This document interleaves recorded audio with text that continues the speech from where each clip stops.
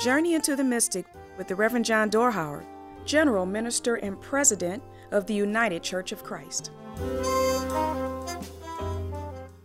It has been almost 5 months now.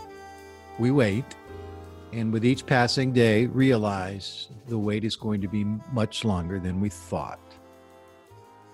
Now, we have all let go of important things. Some of the things we've let go of are little more than minor inconveniences, but when we add even all of those up, they overwhelm.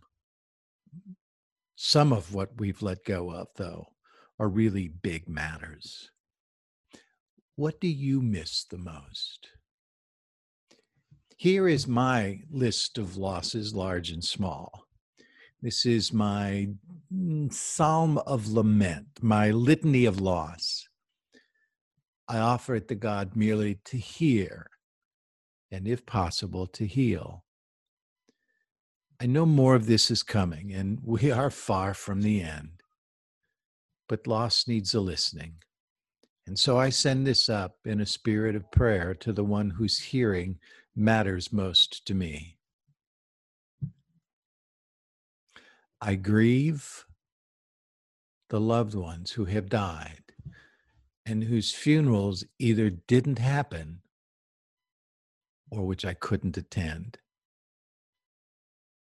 The sick whom I could not and cannot visit. The grandchildren whom I now see only through my computer screen and who are growing day after day, week after week, month after month. And while they do that, I am only aware of the changes through cyberspace. The lost trips to places where the church called me to be present and to bear witness to or to celebrate important moments in their life or shared faith. Night after night of radio silence that would have been spent entertaining myself with the unfolding of a new season, tracking the ups and downs of the home team pitch by pitch, at bat by at bat, run by run.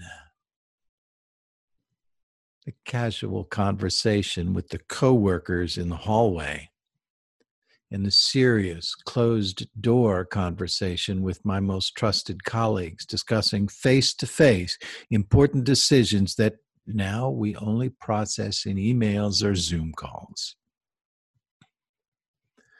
My daily noon walk through downtown, a slice of cheap but tasty pizza in my hand as I march by buildings old and new, pausing as always to look out over the lake and watch the ships come in.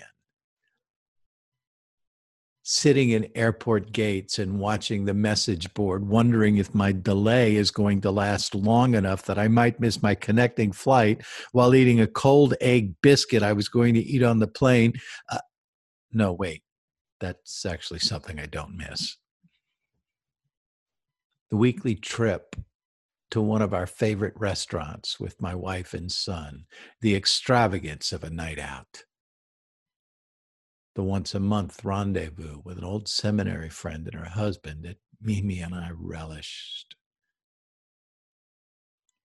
Hearing Pastor Kelly's sermons from the pew in the back right of the sanctuary and singing the bass line of the hymns in worship on the Sundays I was home. Sitting in the stands on the ninth green at Firestone and watching the world's greatest hit into the green and putt out. Picnic dinners on the Solstice steps with Mimi watching the sun set over Lake Erie. My sabbatical, which was to have started a month ago, and which would have included a trip to see my daughter, whom I haven't seen in almost a year. I grieve all of this and more. And I speak this grief out loud to my sacred, the one I know most fully in Jesus and in his abiding Holy Spirit.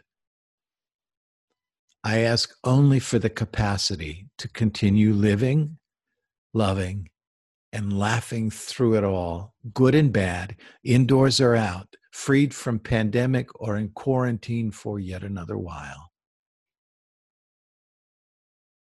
Let, O my sacred, your healing heart reach us all as we live through this, each in our own way, each with our own grief, on this, our journey into the mystic. Into the Mystic is brought to you by the United Church of Christ. No matter who you are or where you are on life's journey, you're welcome here. Find us at ucc.org.